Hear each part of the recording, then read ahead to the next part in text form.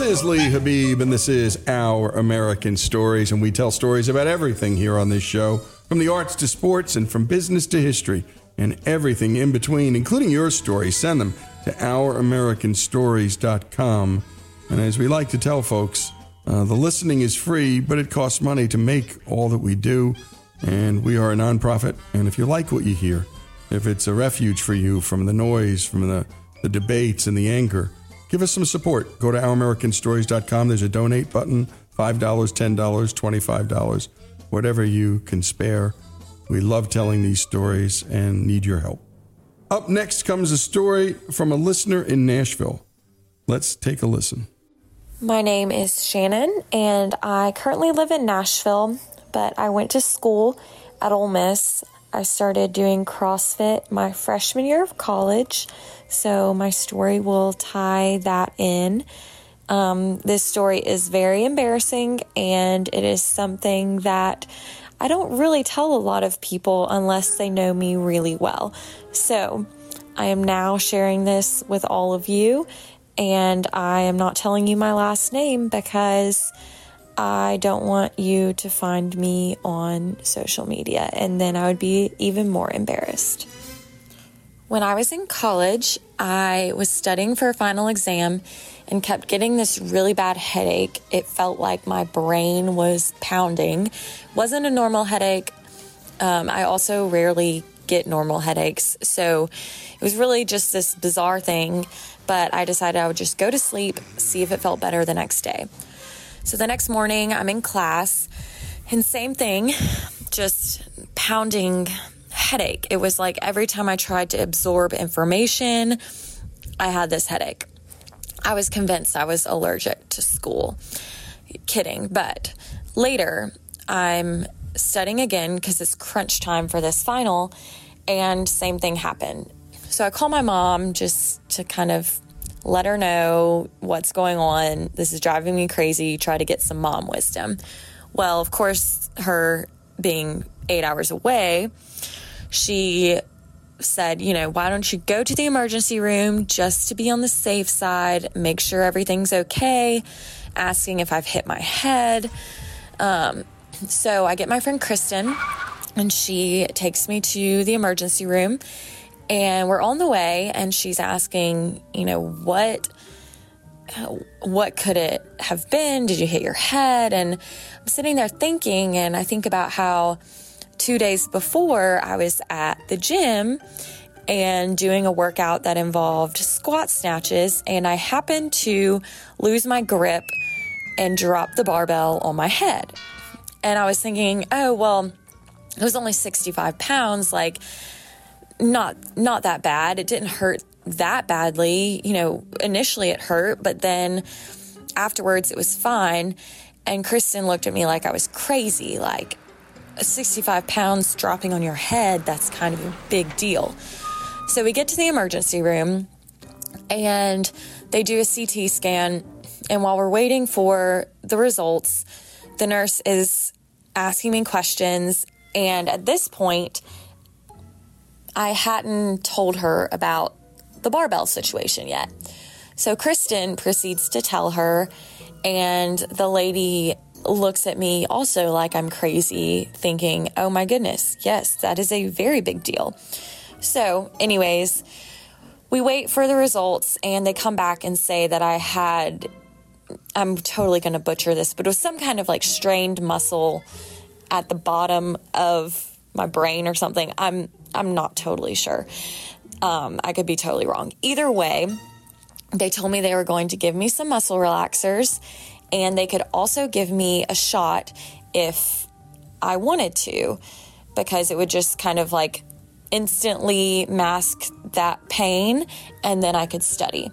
Well, fun fact about me, I hate needles. So shots, any kind of blood work, even finger pricks, hate them. I pass out nearly every time I get blood work done. So I say, no, I'm good. I'll take the muscle relaxers and just wait for those to help. Kristen says, no, she'll take the shot. So Kristen wins. I decide I'm going to, put on my big girl pants and get the shot. So at this time also my phone had died, and I told my mom, I'll call you later from Kristen's phone. So I get the shot, and next thing I know, I'm surrounded by nurses in some office. Apparently I had passed out after the shot, and they, I guess, carried me in there, and I'm sitting down in a chair. They're all surrounding me. And once they leave, I'm kind of like sniffing, and I say, Kristen, it kind of smells in here. And she says, yes, that is because when you passed out, you farted. And I was horrified, like so embarrassed, and just so ready to get out of that doctor's office. So leaving the doctor's office, I say, hey, Kristen, can I use your phone? I'm going to call my mom. So call my mom. Right when she answers, I say, I just got a shot and I passed out and I farted. And I hear this, Kristen? And I said, no, it's Shannon. I got a shot and I passed out and I farted.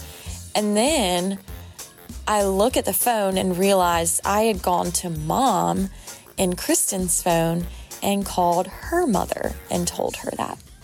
So that is my embarrassing story, and I can't believe that I just shared that with you.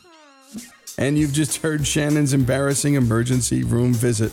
And by the way, embarrassing stories of your own, send them to ouramericanstories.com.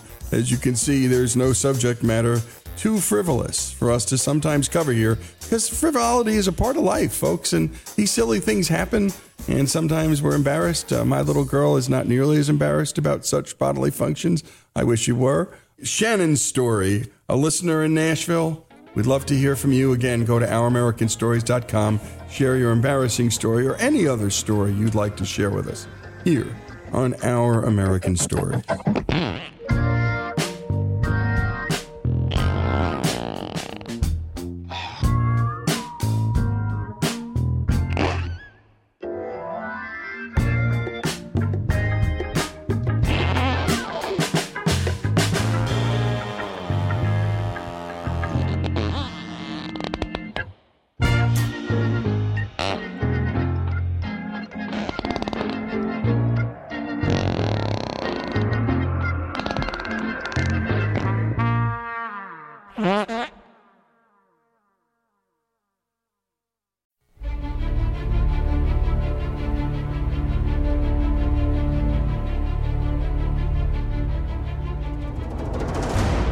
This is Our American Stories, and now it's time for our series, Heroes of the Second World War.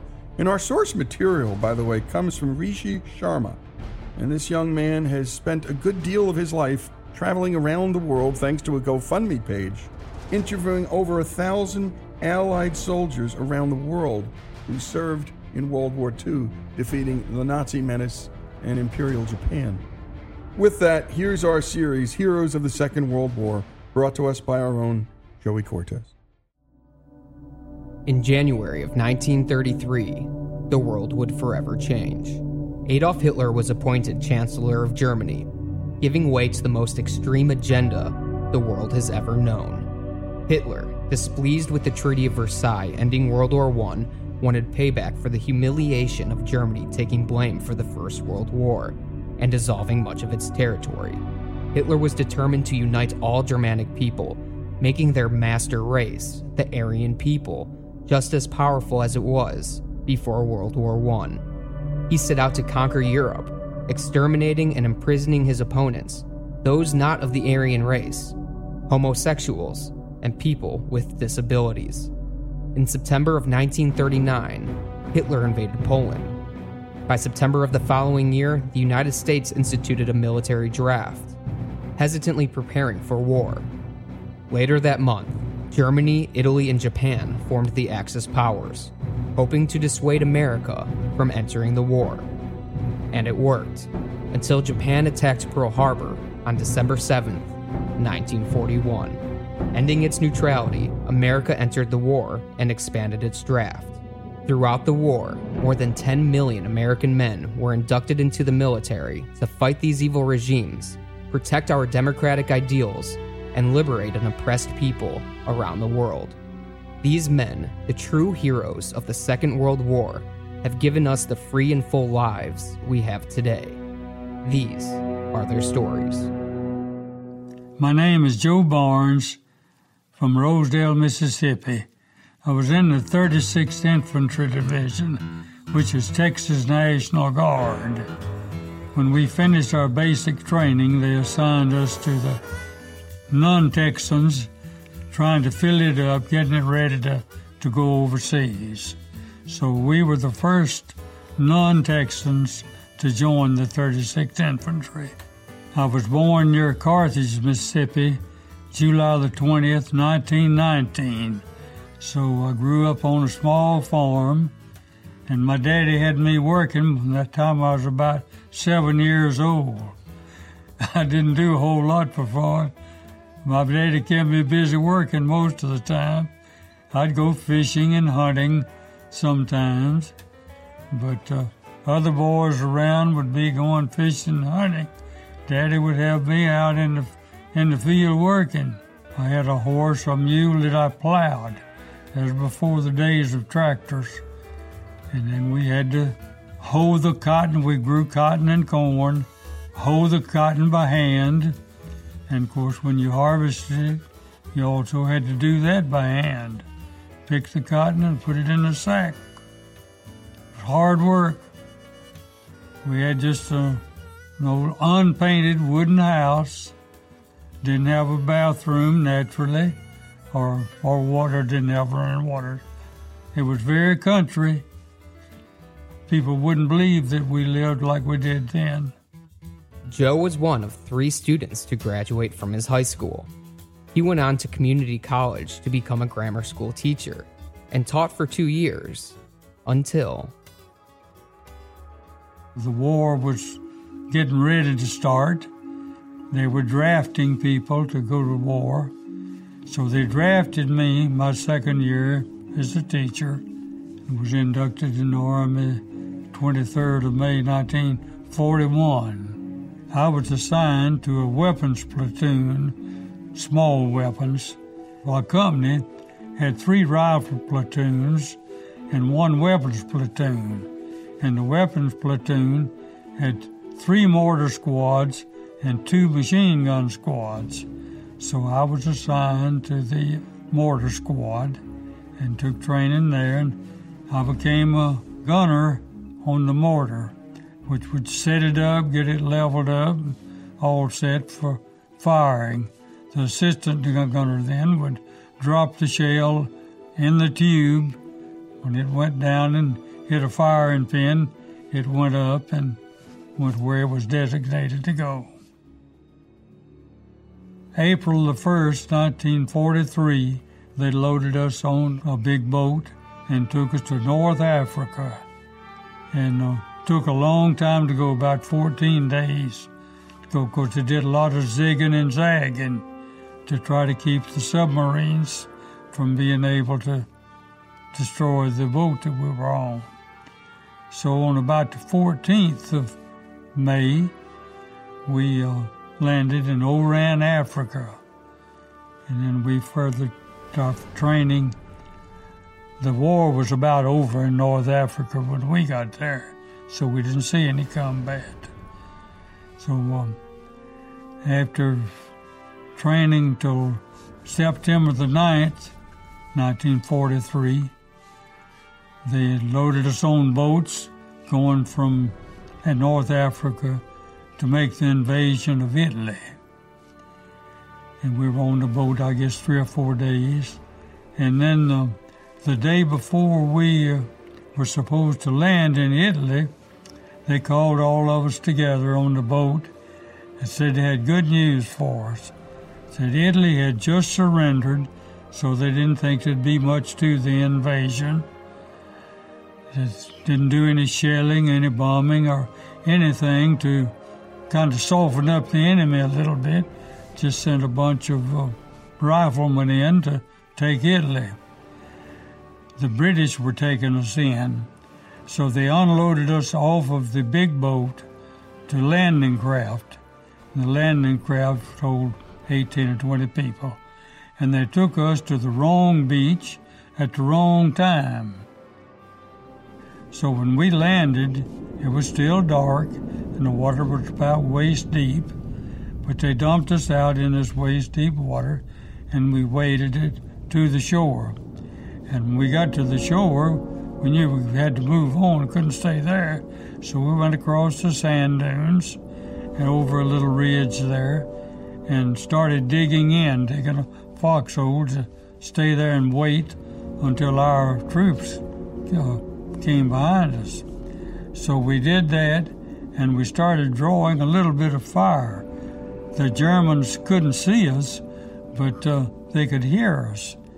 So we were afraid that they would find us and just wipe us out. So we almost made a fatal decision. We set up a little 60-millimeter mortar to see if we could knock out that machine gun nest. But before we got it set up, it was still dark, but we could see fire was coming out of a clump of bushes. And after a little bit, the bushes started moving off. So there was a German tank that was camouflaged with bushes. So as soon as we saw his German tank, I told the boy just to fold that little mortar up and just get in our foxhole and stay there as quietly as we can. Because we knew if they ever saw us, they could wipe us out. We had about 18 men trying to invade Italy. So we put the mortar back up and didn't try to do anything else and just stayed quiet. Seemed like an eternity. It probably wasn't over 10 or 15 minutes, maybe. If they had fired the mortar, the German tank would have targeted Joe and his men. Holding off saved their lives. We were waiting for American troops to show up. And finally, American troops did show up. They weren't our outfit. So we joined whoever the American troops were that were invading. So we just attached ourselves to them for, I guess, 7 or 8, 10 days. And then we had a little lull in battle. It was real rough. My company really had it worse probably than we did. But we almost got pushed back into the Mediterranean Sea because no preparation had been made for our landing. And you're listening to Joe Barnes, a Mississippi native. By the way, we broadcast in Oxford, Mississippi, about an hour south of Memphis, Tennessee. Joe was born near Carthage in 1919. Worked on a small family farm, starting at the age of 7. I didn't do a lot for fun, he said. Daddy kept me busy. As a young man, he would join the 36th Infantry, and he found himself in North Africa and then in Italy.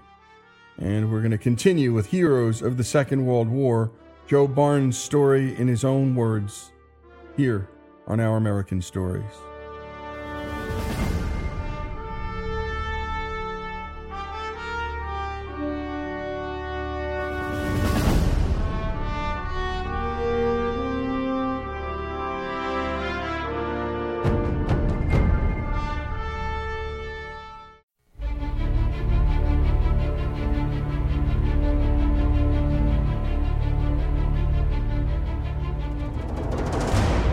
And we continue here on Our American Stories with our heroes of the Second World War.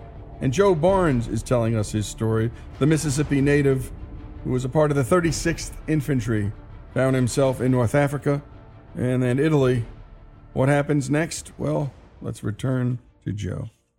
After several days of fight and lost a lot of soldiers, we started trying to find our outfit. So we'd ask anybody that we saw if they knew where the 142nd Infantry was. So we finally found our company. The men there were surprised to see us. They thought we were all dead. As a matter of fact, somebody had reported to them that they saw Sergeant Barnes laying on the beach there dead. But we didn't lose a single man. So we stayed, of course, with our company, and then we started trying to take the mountains. The Germans were always on the mountain, but before we moved on any further, we had a terrible task to do. We had so many men that were killed, the squads that were supposed to take care of the dead couldn't take care of them. So they took the fighting soldiers to police up the dead. Each of us had a mattress cover, which was our casket. We'd find a dead soldier and try to get his body in the bag. And it was hot, the odor was awful. Part of their legs maybe had come off. It was terrible. So we did that for a while. Now, we were not picking up our own company, because it'd be much more difficult to pick up your own dead than somebody you didn't know. But we did that for a while, and then we started moving on, trying to take the mountains. And we fought in Italy there the rest of that year, and of course, they had a pretty rough winter, and we'd take a mountain, but we had a terrible time getting supplies to the men who were on the front. So the only way we could get it up was on the back of the soldiers. So we'd take about half of our men, stay down to the foot of the mountain. We found a big cave there that we could all get in, and every morning we'd leave with a load of ammunition or water or rations on our backs. It'd take all day to climb the mountain to take up to the persons who were on the mountain. So we'd do that for a while, and then we'd alternate.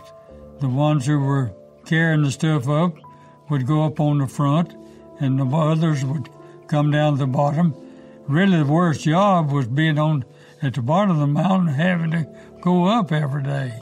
And then finally, they got horses and mules in, so you couldn't get a vehicle of any kind up the mountains.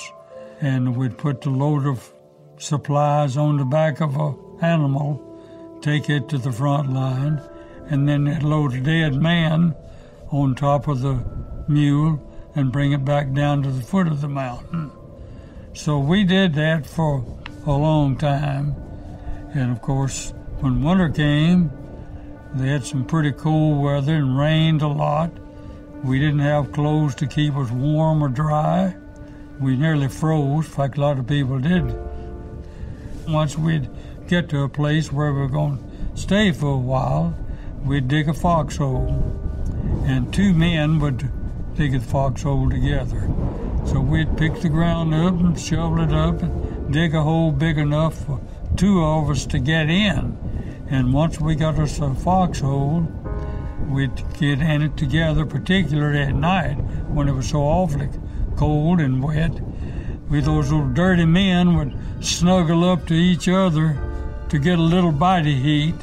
So we kept from freezing, but it was awful. And finally got to a place that we were stopped at the Repeater River. And we had to cross that Repeater River to keep moving forward. And the Germans had pillboxes, concrete pillboxes, on the other side of the river where we had to cross. And if we got people across, of course, they'd kill them.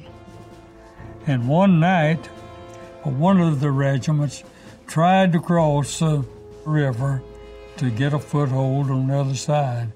And they were mowed down, just killed maybe half of the men. They just couldn't get across. So then they assigned it to us, the 142nd Infantry, to see if we could get across the next night. We lay around till nearly midnight, waiting for orders to go to our death. That's what it would be. There's no way we could have taken it. So we lay around till near midnight, and somebody came to their senses and called off then, tried to cross the Repeater River. So then they sent troops to try to go around to Anzio. Now, we were not in that group. We stayed there in the mountains. But they sent other troops to try to go around, and they had it rough also. But we finally were able to move forward in the summer of 44. They took Rome. Our outfit didn't take it. Russians may have, I'm not sure. But anyhow, we went through Rome, and Rome, the people in Italy, of course, were awfully glad to see the American troops. So we moved fairly well for a while. Then they decided to pull us back to get us ready to go into southern France. And while we were getting ready for the invasion of southern France, the company commander called me to come to his office. Despite much protest, Sergeant Barnes was promoted to an officer and was sent to southern France. Southern France wasn't too bad. They had prepared an enemy for us. They'd gotten to kill a lot of the enemy. So we went into southern France, and I was there about 2 months before I was wounded. After a couple of months, it started getting a little rougher in southern France. When we got to the Moselle River, it was difficult because the forest, and you can't shoot a mortar out in the forest. You've got to have mass clearance, because wherever that shell impacts, it goes off. So you had to get where the shell could go up and then come down and supposedly kill the enemy. So I was out in a road. That's about the only open space we had. The riflemen were in front of us then, and they were getting pinned down by snipers up in the trees picking off the American troops. So we set up a mortar. We had to set it up out in the road, in the open. And the snipers, I guess, saw me, and they were probably shooting at the assistant gunner. But I was standing there by them, and they hit me in the leg. And it didn't tear up the legs. Said it just shot up some nerves and tendons, but rendered me where I couldn't keep going. So that was about all there was to when I got wounded in October, middle of October, 44. And we're listening to Joe Barnes tell his story. We'd heard about he and his fellow soldiers and what happened in North Africa, and then through Italy. And my goodness, the Battle of Anzio was brutal for us. Casualties were high, and not a lot of folks know about the fighting that happened in Italy. But it happened. And we're hearing again from Joe, and we're talking about Joe Barnes, a Mississippi native.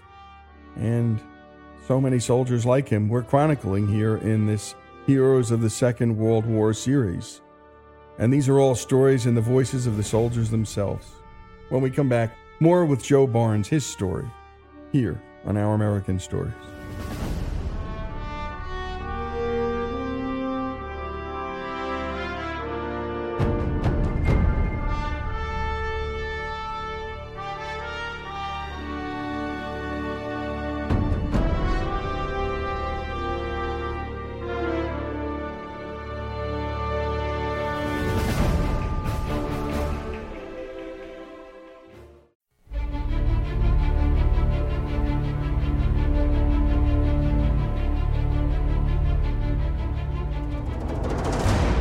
And we continue here with Our American Stories, our Heroes of the Second World War series. And we're listening to Joe Barnes. And by the way, over 7,000 Americans were killed in Anzio, 43,000 casualties. No duck walk, folks. No duck walk. Back to Joey Cortez and more of Joe Barnes' story. Lieutenant Barnes was sent back to the United States for treatment. He had a few operations to repair some nerve and tendon damage, and wound up in Battle Creek, Michigan for another operation, where he'd meet another soldier that would become a notable politician. I met Bob Dole, who had been wounded much worse than I, but he was a first lieutenant by then, and I don't know where I was the first or second lieutenant at that time, but anyhow, we got to know each other real well, and a lot he couldn't do. He couldn't use his right hand at all, so I'd button his breeches and do anything that he couldn't do without a right hand. So we became very close friends and stayed that way until I got out of the Army then, before he did. But from Battle Creek, I went back in for my last operation, and when I was being inducted, I met a real cute little nurse who enrolled me in the hospital there. And it didn't take over 5 minutes probably, but I was kind of impressed with her. So she did that. And then a little while later, she came back with a pen and a notebook. She was going to write up my case history, asking questions and finding out all she could about me. And I'd find out a little about her because I kind of liked her. So I'd ask her a few things too. We enjoyed those few minutes together. And then before bedtime, she came back and gave me a shot of penicillin, which was routine for an operation, and then gave me a back rub, make me sleep well. And by that time, I was getting where I kind of liked her. So then I had my operation the next day and came back to my room, and she'd just come by maybe 5 minutes at a time and check on me. I had to go back then out to Fort Custer to stay until everything was healed, and I called this nurse up and asked her for a date. I guess we went out to eat. I don't remember what we did, but we talked mostly about each other to get better acquainted. And she told me on this first date that she was not going to be there long. She had been overseas for 2.5 years as an Army nurse. It took care of a lot of the D-Day patients. But the war was over there then, and she had gone back home and gotten out of the Army and worked for the VA for a while. She didn't like the VA. It was so different from the active Army hospital. So she re-enlisted to go back overseas. She told me all of that, said, I won't be here, just waiting for all the paperwork to be done, and then I'll be going back overseas. This time I'll go to Germany for either 2 or 3 years, I don't remember. So I didn't like that because I enjoyed being with her. So we said, well, if you're not going to be here long, we better take advantage of every day we have. So we went out nearly every night for a couple of hours together. We just enjoyed being together. So after about 5 weeks, she got the word that her orders had all gone through, and they were ready to send her home. They'd send them home for about a week to take care of any business they had, or whatever. So she said, I'll be going home tomorrow for about a week. That upset me, of course, but we went ahead and went out that night. I says, is there any way in the world that you can get out of going overseas again? She thought for a minute and said, well, the only way I know if I got married, then I could ask for and get a discharge from the Army. Otherwise, I'll have to go. Well, we hadn't known each other but about 6 weeks. So I hated all the bad to see her leave, but I thought that was awfully quick for getting married. I thought about it a little while, but I just couldn't see marrying that quick. So I didn't ask her to marry me. So we went out that night and went home, of course, kissed her good night, and then I met her the next day. She was going to leave where her folks lived to stay a few days and then go back and go overseas. So I took her out to eat. We went to a little Chinese restaurant where we had eaten our first meal together. But we didn't enjoy this meal. We were both so upset about her leaving. So I took her on then to the train station where she would catch the train. And we said, well, if we're still both single when your tour of duty is over, well, maybe we can get together and pick up where we left off, which we thought was highly unlikely. But that's where we left it. So big hug and a kiss, and saw her off on the train. I watched that train as long as I could see it, and that's when it really hit me. I says, there goes a woman that I loved, who loves me, and probably never see her again. So I went on back out to camp, and I couldn't call her up when she got home, and they didn't have cell phones then, because the telephone long-distance operators were on strike. So the only way you could make a long-distance call was a real emergency. And this was an emergency for me, but I didn't think it would be for them. So I didn't try to get a call through. So the only way we could communicate was with telegram.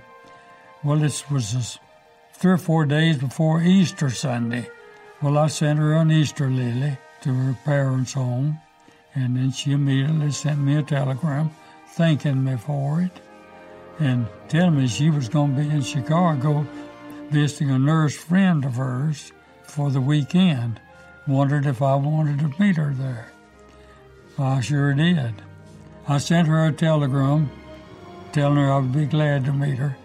So I went to Chicago on a Friday afternoon, got a hotel room, and then called her up. You could make a local call, but not a long distance. So I called her to get instruction on how to get to her friend's house. The friend had already gotten out and was working for the airlines. So I called her and talked to her and got instruction on how to get there. We visited that afternoon, the 3 of us, and they just fixed dinner to eat there instead of going out. So we had dinner together, and then after dinner, well, she and I had a little time to be together alone. So I said, are you sure that you could get out of the Army if you got married? She said she was. So I just proposed, and she immediately accepted, of course. So then we went and told her friend that we had just gotten engaged. Joe and his fiancée Dottie had a small wedding at her parents' house in Peoria, Illinois. They were married by her father, who was a preacher, and Joe's platoon sergeant was his best man. After a humble celebration at a local restaurant, Joe and Dottie, eager to start their life together, got discharged from the Army and moved back to Mississippi. Joe attended Mississippi State to finish his 4-year degree. He had a number of jobs in the ensuing years. As a teacher, a principal, he worked for Purina, went back to teaching, and became a superintendent for 14 years until he retired. Joe is now 101 years old. My balance has gotten real bad. Other than that, I'm in pretty good shape. So I use a walker to keep from falling down. Anything that requires or standing or walking, I can't do much at it. I still mow my yard. I have a 3-acre yard. I still mow it. Once I get on my mower, I'm sitting. So that doesn't bother me, but I can't do anything that requires standing or walking. I stay pretty busy. My wife's not in too good a shape right now, so I try to help her all I can, but she's having difficulty walking also. I'm glad I made it to 100. Thanks the good Lord every day for allowing me to live so long. And great job, as always, to Joey.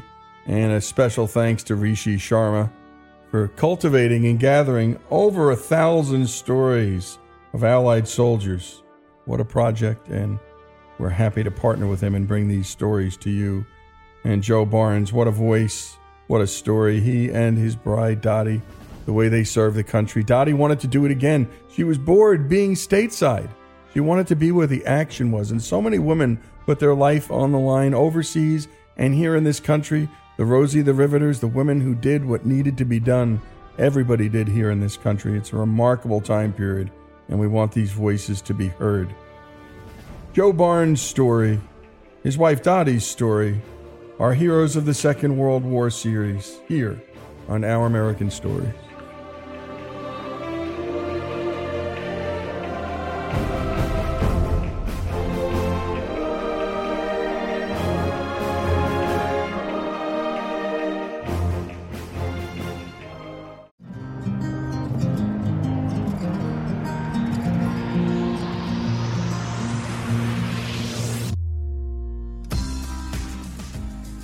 This is Lee Habib, and this is Our American Stories, and we tell stories about everything here on this show, from the arts to sports, and from business to history, and everything in between, including your stories. Send them to ouramericannetwork.org. They're some of our favorites. And today we have one of our regular features, the Relationship Hour, which is brought to us by Communio and told by J.P. DeGans. Yvonne and Richard Rice share their story with us today. Here's J.P. Yvonne and Richard are extraordinary people who came from troubled childhood homes. Yvonne's mother was married 5 different times. Her father was husband number 4. Yvonne spent much of her childhood with her dad to escape some of the chaos in her mother's home. But her dad had his own struggles. He had agoraphobia, an anxiety disorder that causes one to avoid places that might cause panic or embarrassment. So many with this condition live isolated lives, staying home as much as possible. Growing up in such a household, Yvonne spent a lot of time by herself. Really, what I remember the most about my childhood was loneliness. I was very lonely and I was very depressed. I didn't know that was the word back then, was depressed, but I was very depressed. And I ended up going around the age of 15, going and living with my mom in Connecticut. And there was a really horrible thing happened, and I was attacked and hurt. And I ended up then moving back to Jacksonville. And it made my dad's mental illness of being scared to go out and being scared that anything would ever happen to me worse.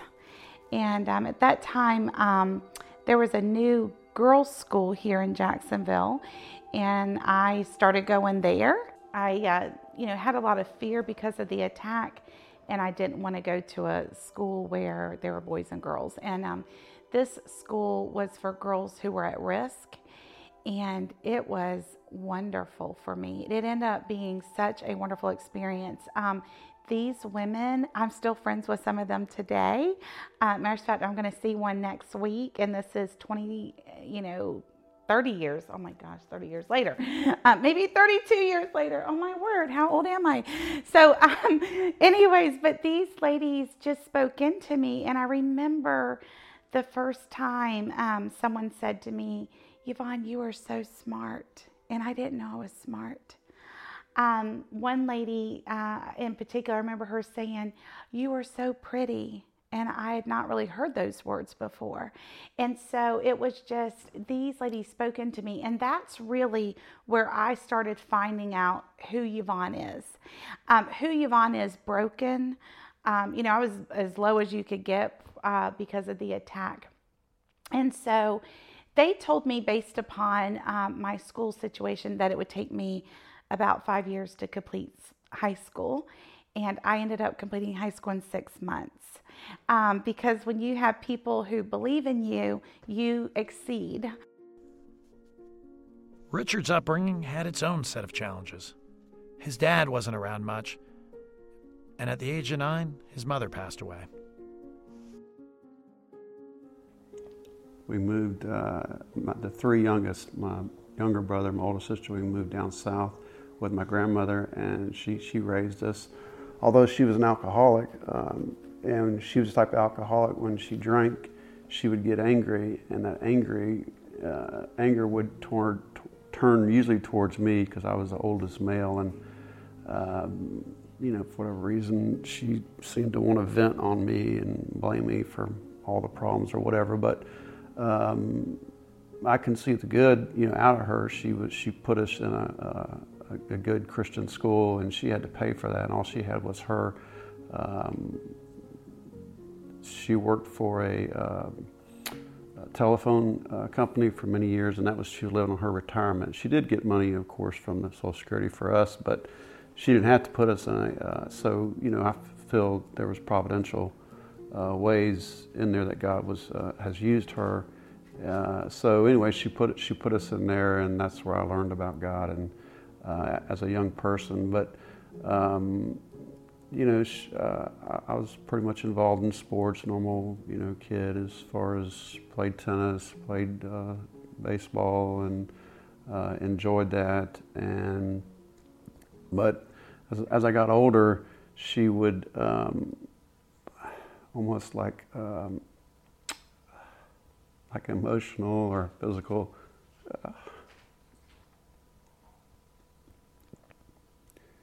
It was more of a pull you down type. When she'd correct you, it was more of that type of abuse. But as I got older, I learned to stand up and say, look, this ain't right. I'm not going to sit here and listen to this all day. For whatever it felt like all day, but usually it was anywhere from 10 minutes to 30 minutes, and that was a long time. And usually after that, you had to, go in your room. So Richard's I'll just jump in here. He's probably downplaying the abuse more and not being as honest about it. It was horrible. And she beat him with a tennis racket. And then he had to stay in the room for long periods of time without food. And she was a very cruel woman. And even though she did good of sending them to school at a private school, there was a lot of cruelty. Also, his father killed himself about a year after his mom died. His mom died tragically, and his dad died tragically. His mom was leaving a bar, and she was drunk. The bartender had told her, Mary, I'm not going to serve you anymore. You've had too much to drink. And she walked out of a bar drunk and walked right in front of a bus. And then Dad, a year later, who was also an alcoholic, shoots himself and ends his life. Lots of addiction, alcoholism on that side of the family. You're listening to Yvonne and Richard's story, and we tell you all the time, marriage is two separate people with two separate walks coming together, strangers sometimes to themselves, let alone to each other, and all the trauma and baggage that comes along. Our relationship hour story continues. Yvonne and Richard's here on Our American Stories.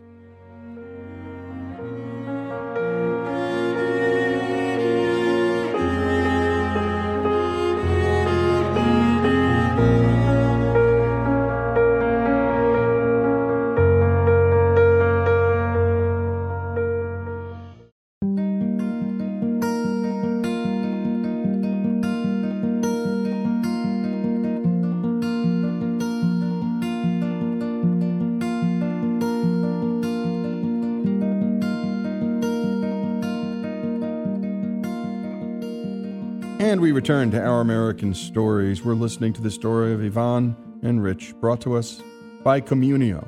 And they work hard to heal broken marriages and are remarkable at it. Go to communio.org to learn more. And to J.P. DeGance's organization. And by the way, he's bringing us all of these stories. We left off learning about Rich and Yvonne's difficult childhoods, the lives they led before they met. Let's get back to the story. Their childhoods were tough, but Richard and Yvonne both came to know the Lord and started spending time together at Bible study. Anyway, so she gets up And she goes to the refrigerator, and I'm like, oh, now here's my move right here. So I run around the other side, and I said, hey, I'm Richard. And she said, oh, I'm Yvonne. I said, oh, I know who you are. I said, my brother, y'all went out last week. And so she's like, yeah. So right then, you know, I could, you know, feel the good vibes and everything going on. You know, it was like, she might be, you know, worth checking out. You know what I mean? So, so then we did a few things with the church as far as little things here and there. But then I could feel it in my heart. I was like, man, I really got to ask this girl out. So I was thinking, I don't want to be rejected. You know, like most men, you don't want to be rejected. So I was like, I'm going to ask her to something, you know, godly or spiritual. And then she's going to feel bad because she didn't go. Although she might want to reject me, but she can't reject God. So some way, you know, I had been going to this city rescue mission, helping out there. And so I was like, I'm going to ask her to go to that. And so then I said, can you wait for me outside in the parking lot? You know, I'm paying my bill. And she was with her friend. And I was like, I got to get her friend away from her because I don't want to ask her and her reject me right in front of her friend. So some way, I don't remember, I was in the parking lot with her, and I said, hey, I'm going to this rescue mission, and, you know, I'll be talking, and, you know, we can, you know, hang out some if you'd like to go with me. And she said, yeah, that'd be nice. So once we got to the rescue mission and I started sharing, I was like, I'm giving my testimony like I'm in a bent, like I'm wanting someone to come alongside me, which is kind of weird because I usually just give my testimony. I share straight up, you know, how God, but I could feel it, I could sense it in her heart that it was almost like God was doing this, putting all this together, and I was like, oh, this is neat. It was almost effortless too, you know what I mean? It was just coming together the way it all was meant to be. Richard and Yvonne were soon married, and they were ready for their happily ever after. But considering how much they had each been through growing up, it's not surprising that they brought their own traumas, their own baggage, and their own ways of dealing with things into their marriage. Richard saw himself as the man of the house and expected Yvonne to obey. Yvonne was finding her footing in the world after an isolated childhood with her loving but mentally ill father. And these, and so many ways, these newlyweds were really opposites. In the early years, it was really hard because I thought, well, if you want to run the roost so bad, why am I working? You know, and he struggled for some years with work, not really being able to bring home. I was the provider back then, and that was hard for him. I know it really hurt, you know, hard. It's hard when men go through that transition. And that was probably one of the hardest times of our marriage. Because, you know, you start questioning, why am I with this person? Really? I mean, why am I? And Richard and I have really discussed that even in the last few years. And in our heart of hearts, it's that we truly choose to be here. We don't have to be here. We are so individual. Like, I don't say, oh, he's my rock. He is not my rock. I'm not his rock. You know, Jesus truly is our rock. But what we choose to be here, I want his companionship. I love intellectually how we can talk about the Lord and how he sees things differently than I do. Also, I just like to talk to him about other things. I'll tell him about a situation I have with a girlfriend or a situation at work, and just to hear his point of view because he thinks differently than I do. And I have learned to appreciate that and not let that be, you know, a sense of contention. While they clearly appreciate their differences, these very differences can also be a source of tension. When it comes to showing love through gifts, Yvonne wants beautiful things like flowers. Richard has gone with a bit more practical approach. So, you know, he just didn't have any of this modeled for him at all. Now, I didn't have it modeled for me either. However, it's in me to be a gift giver and to be attuned to holidays and just, you know, I'm real intentional. So I let him know. I said, let me tell you something right now, buddy. You better get me a gift, and I'm going to tell you the times I need gifts for. Well, he did okay. I mean, he did the best he could. He would get really practical stuff. One time you got me a can opener. You got me a can opener. I mean, I'm just thinking right now I should have left you just for that. So, and an umbrella. Anyways, but those are those romantic gifts. Clearly, these two very different people experienced some conflict in the early years of their marriage, but neither knew what was to come. Having had such difficult childhoods themselves, Richard and Yvonne had both hoped that if they raised their kids with all the love and structure they wished they could have had, everything would turn out great. However, from an extremely young age, their son Hunter showed signs of an addictive personality.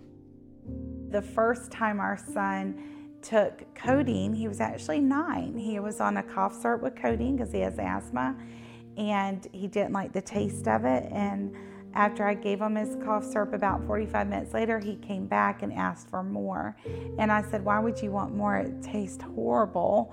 And I never thought about the feeling he was getting. And he said, I want more because it makes my brain feel, ooh, so good. And I remember going, oh my gosh, because codeine doesn't do that to me. But I don't like any drugs like that. Richard and I both, we don't take, like when the doctor gives you hydrocodone or Oxycontin or anything for any surgeries, we're just not those people, that want that. But for our son, his brain lights up. And so, you don't make an opiate addict. You really are born that way to have that predisposition. And so, we've had, now that I've learned that, I actually have a lot of mercy and grace towards our son. And I tell him, I'm like, Hunter, you didn't ask for this. You were given this brain that struggles with this, but you do have a responsibility to it. Just like I didn't ask for the autoimmune problem that I struggle with, and yet I have a responsibility to treat it or not. Today, Hunter's choosing to treat his drug addiction with drugs instead of recovery. Over the next few years, we would see a little bit of moodiness.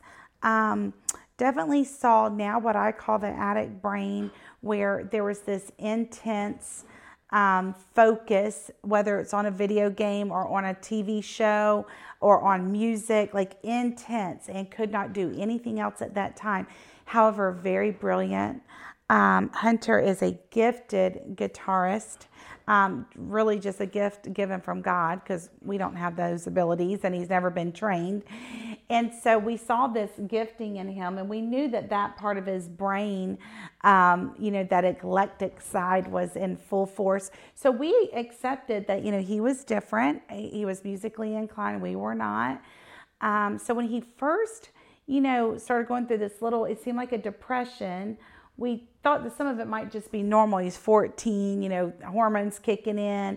But then we found out that he had tried pot, and he had smoked pot at church, of all things. And so the thing is that when he smoked pot, it just ended up lighting up his brain, where it wasn't like, oh, well, I just want to smoke pot now, it feels good. It's what else is out there. So it was a gateway drug for him. And for some it is, and for many it isn't. But my goodness, for Hunter, the parents know best about these things. And when we come back, we're going to learn more about this journey, this marriage journey between Yvonne and Rich, and now including their son Hunter, an addict, who, as we learn, didn't want to treat his addiction with anything but more drugs, and not recovery and not treatment. And what a struggling son can do to a marriage, what a family member can do to break cracks in a marriage. Well, we're going to learn more about that here on our Relationship Hour. We continue with Yvonne and Rich's story here on Our American Stories.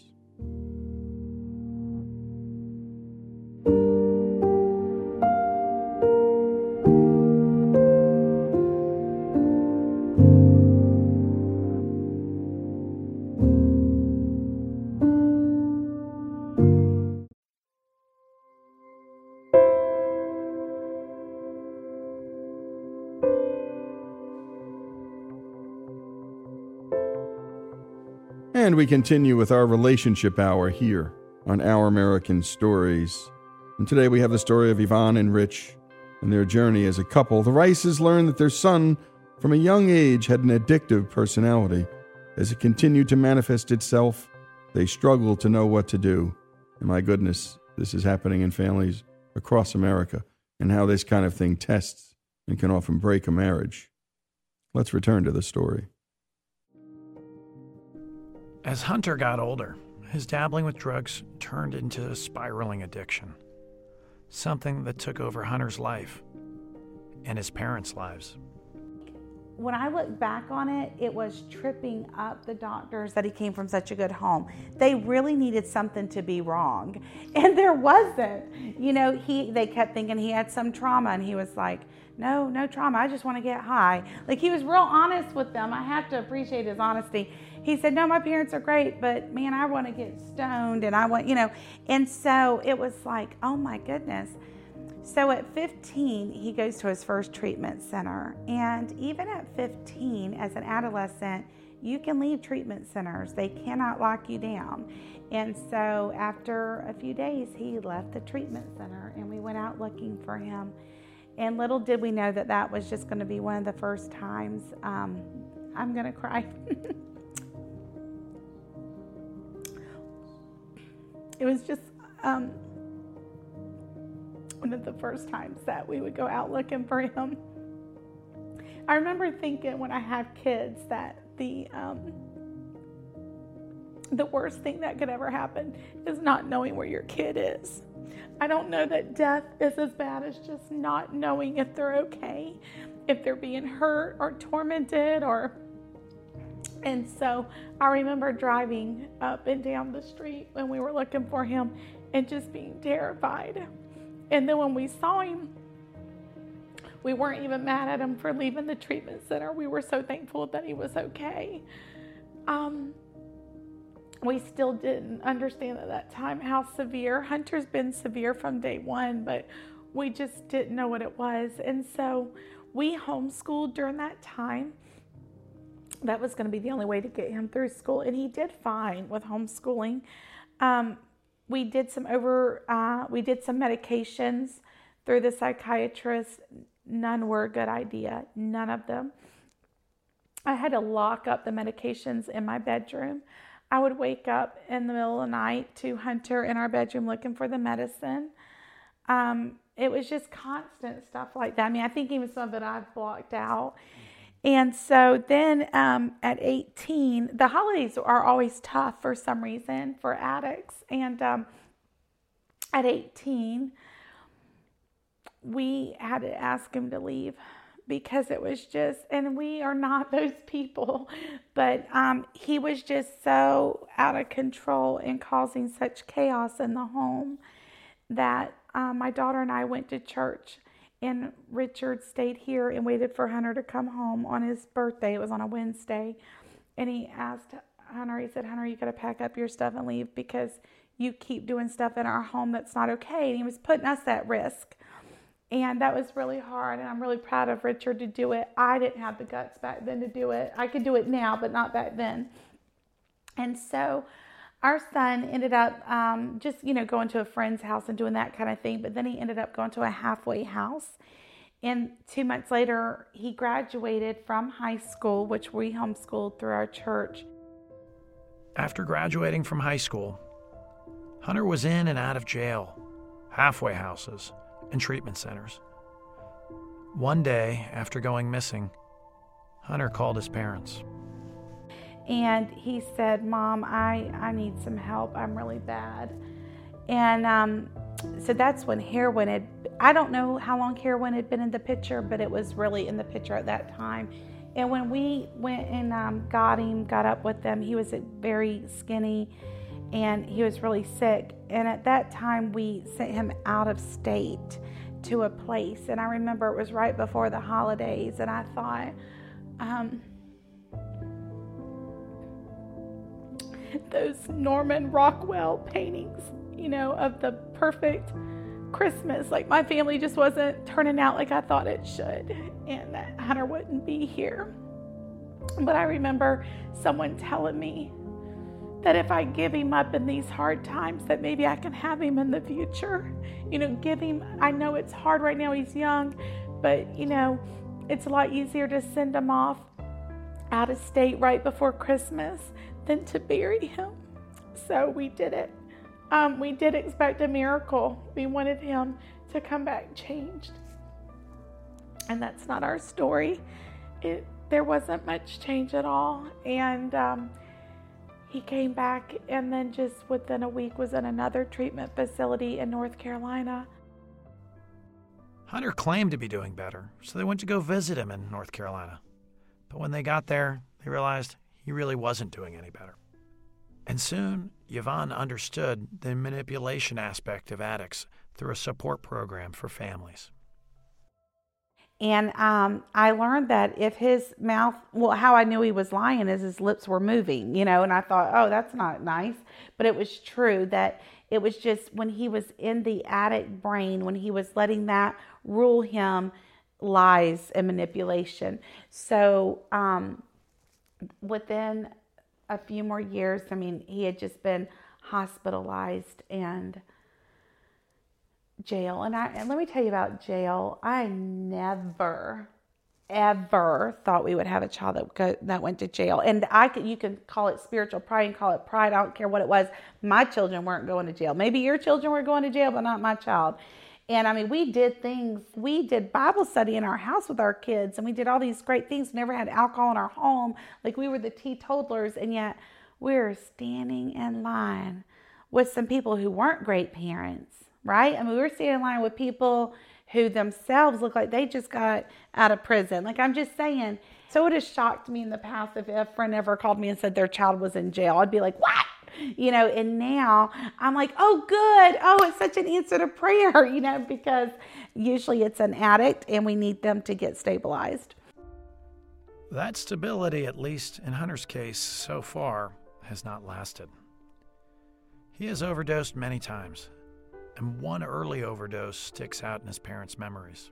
Yvonne called me and said, I think Hunter's gotten into something, and I had some medicine for my back. It was a cream, and he mixed something together. And so when I came home, he's sitting here on the couch, and I'm like, what's wrong? And he's kind of like passing out. And I'm like, this is crazy. And then he's like, I felt like he's just barely breathing. And I'm like, Yvonne's like, we need to call 911, because I tried to shake him and try to wake him. He wouldn't wake up, and so we called the police, and they came in here, and they actually hit him in his chest, tried to wake him up, and he would not wake up.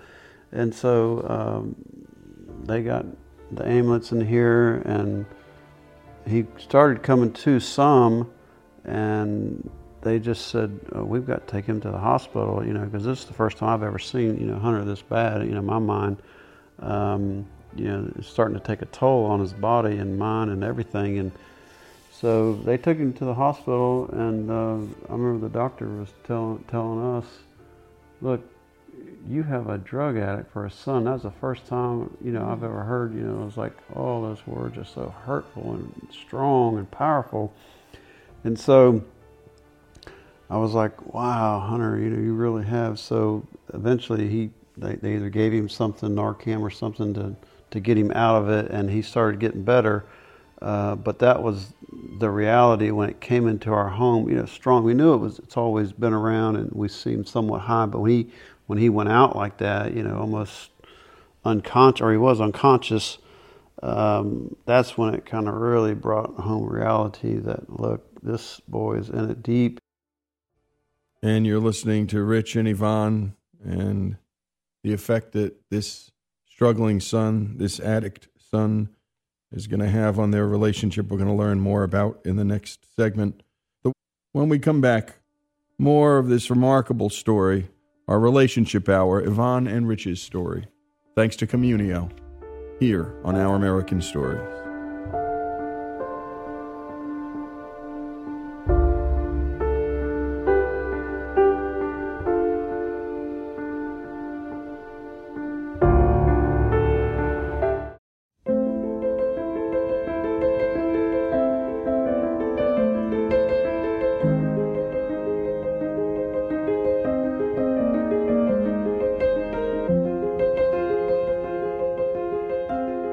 And we continue here on Our American Stories, and Richard and Yvonne's story, our relationship hour. And we deal with, well, real-life marriages and real-life problems here on this show, and real-life stories, because that's what you've come to expect. Now we return to J.P. DeGance for the rest of the story. Richard and Yvonne were just telling us about the time their son Hunter overdosed in their home. Here again is Yvonne. He had eaten a half a cup of this back cream that had morphine in it. And so to know that he was that desperate to get high, that there was nothing in our house, we didn't even have NyQuil in here anymore, and yet he found that back cream. We had never even thought about that back cream. When the ambulance took him to the hospital, the doctor actually called him a junkie. And I just remember going, what? And she said only 3 things happen to a junkie. You get institutionalized, you go to prison, or you die. And I said, no ma'am, there's another one, and that's or you recover. And, it really upset me. And our daughter was there. She was young. And to hear, your brother's a junkie, like that was so upsetting. And, this is a kid who went to summer camp at church. I mean, he did all the church stuff like everyone else. He was homeschooled. He knows the Bible. He knows the scriptures. And yet none of that was going to change his brain chemistry. A couple of months ago, I told Richard, I can't have him on the street anymore. It's driving me crazy that he's out there, that I don't know where he's at.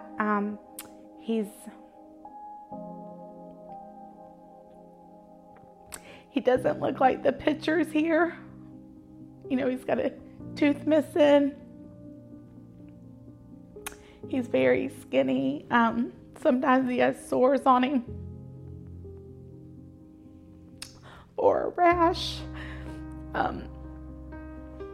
His liver has suffered greatly. And when we saw him in the hospital in July, I think it was, in August, he was in the hospital a lot, back to back. Our son was found just passed out in front of someone's front lawn, discolored because of the drugs in his system. He was then found a week later in a grocery store parking lot, again, not breathing, and they brought him back to life. He was found again a week later. I mean, March and this summer was really tough because it was just happening over and over. And there's been times here lately that we've asked God to just take him because he's suffering so bad. And we are too. But that hasn't happened. He's still here. And it's hard because we try to go on about our day like everything's okay, but it's playing in the back of my head every time I get a text or I get a phone call, or if the police drive by real slow, I feel like that's it. This is it. We have prepared to know that we might have to bury our son. We've talked about it. We have a plan in place because we have a terminally ill kid, who can't seem to get it together. The life of an addict becomes a cycle. Hunter has been in and out of rehab or jail some 50 times in the last few years. Richard and Yvonne try to be there for Hunter when he asks for help. Talked with him some, and then I talked with Yvonne, and I talked, and we said, well, yeah, he's at that point again where he's wanting help, so we got him into another facility, and he within a few months he got recharged, and he's back out there again, and there's nothing we can do as far as changing that. I'm more of a just a standard father that just says, you're going to do it until you get tired of it. And Yvonne's, she's more of a want to be active and involved in it. And I'm like, Yvonne, this is just, hurts me, it hurts you, why are you, you got to learn to step back, you sure call him, talk to him, and, maybe go to lunch with him now and then, but, you're only hurting yourself, and you're trying to push Hunter to be something he's not. You're making him angry, you're making him upset, and these are all my logical things that are coming to my mind. I also have to have grace because she has to handle it the way she wants to and the way she's going to, but I can't let her go but so far. The ups and downs of life with an addict can cause a tremendous amount of emotional stress on their loved ones, both in terms of the terrible things they see and the unknown things they fear. Such trials can drive the couple apart, or it can bring them closer together. Richard and Yvonne, as different as they are, have chosen to turn towards each other. It's really been intense for about 4 or 5 years now. And so Richard now, though, was like, wow, I have to be more involved because Yvonne's not making it. Yvonne's falling apart. And so during that time, he, though, had to pull away a little bit just to protect himself. And he doesn't always do it well or right. And so I remember just coming and talking to him and saying, look, either it's okay that we deal with it differently, but we're either on the same page or this isn't going to work, because I am not going through this life alone. I am not going to the hospital again by myself or jail or whatever it is. And we'll get on the same page of how, like, let's sit down and talk about it when it happens. Because, see, these are traumatic events. Like, we get a call from the hospital. We don't get to say, oh, well, Saturday night Hunter's going to be in the hospital. I mean, this always happens when you have other stuff going on. And Richard said, yes, I'll be there. And I said, I need you there for me. This is what I need. And he said, yes, I'll be there. Well, what was interesting is just a few days later, he got the opportunity to be there because Hunter was in the hospital. And we both went. And, I think, too, he got to see, oh, my gosh, Yvonne's been doing this a long time. No wonder she's worn out. Like, I've been doing this from the very beginning. And it's so hard to watch someone in front of you killing themselves, and you can't do anything about it. Nothing. And I grieve terribly. Nothing has been normal with him. We haven't done anything normal with him in so long. I mean, besides taking him to eat. We can't have normal conversations. The addiction won't allow him to care about anybody. When he stopped by the other day because his phone broke,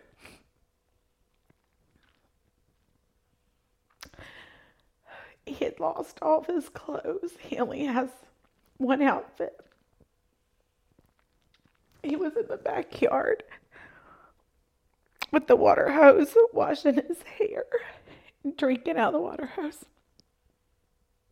And I just thought, this shouldn't be. That's my son. So I had him come inside and eat and drink. He was so dehydrated. He's probably lost 40 pounds in a month. I just can't believe how fast he can lose that much weight. And I offered him help. I gave him some ideas of how I could help him with a treatment center or a halfway house or even a homeless shelter. And he said, no, Mom, I don't want that. So I walked him outside as he left on foot. He doesn't drive. He hasn't had a car. He had a truck for 2 months, and that was it. And that was at the beginning of the year. And he walked away. And as he's walking down the road, he's yelling back at me, I love you, Mom. And I think, is this the last time I'm ever going to see him? That's how it is with Hunter. You do feel like this might be the last time.